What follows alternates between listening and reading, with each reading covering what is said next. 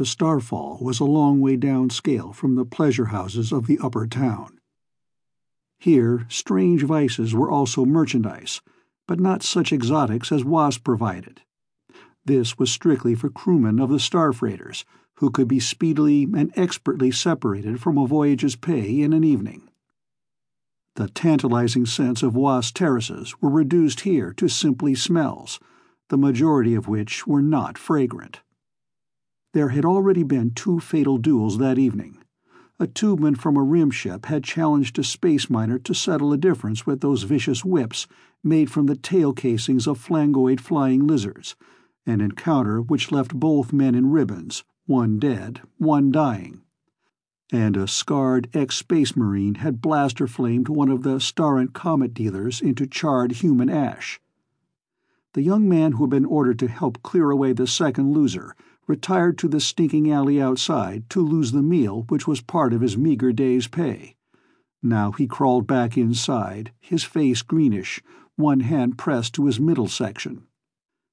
He was thin, the fine bones of his face tight under the pallid skin, his ribs showing even through the sleazy fabric of the threadbare tunic with its house seal. When he leaned his head back against the grime-encrusted wall, raising his face to the light, his hair had the glint of bright chestnut, a gold which was also red. And for his swamper's labor he was almost fastidiously clean. "You, Lansor!" He shivered as if an icy wind had found him and opened his eyes. They seemed disproportionately large in his skin and bone face and were of an odd shade, neither green nor blue, but somewhere between. "Get going, you. Ain't paying out good credits for you to sit there like you was buying on your own." The Salarkian who loomed above him spoke accentless, idiomatic basic space, which came strangely from between his yellow lips. A furred hand thrust the handle of a mop-up stick at the young man, a taloned thumb jerked the direction in which to use the evil-smelling object.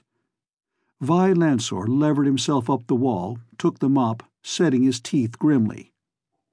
Someone had spilled a mug of Cardo, and the deep purple liquid was already patterning the constone floor past any hope of cleaning. But he set to work slapping the fringe of the noisome mop back and forth to sop up what he could. The smell of the Cardo uniting with the general effluvia of the room and its inhabitants heightened his queasiness. Working blindly in a half-stupor, he was not aware of the man sitting alone in the booth until his mop spattered the ankle of one of the drinking girls. She struck him sharply across the face with a sputtering curse in the tongue of Altar Ishtar.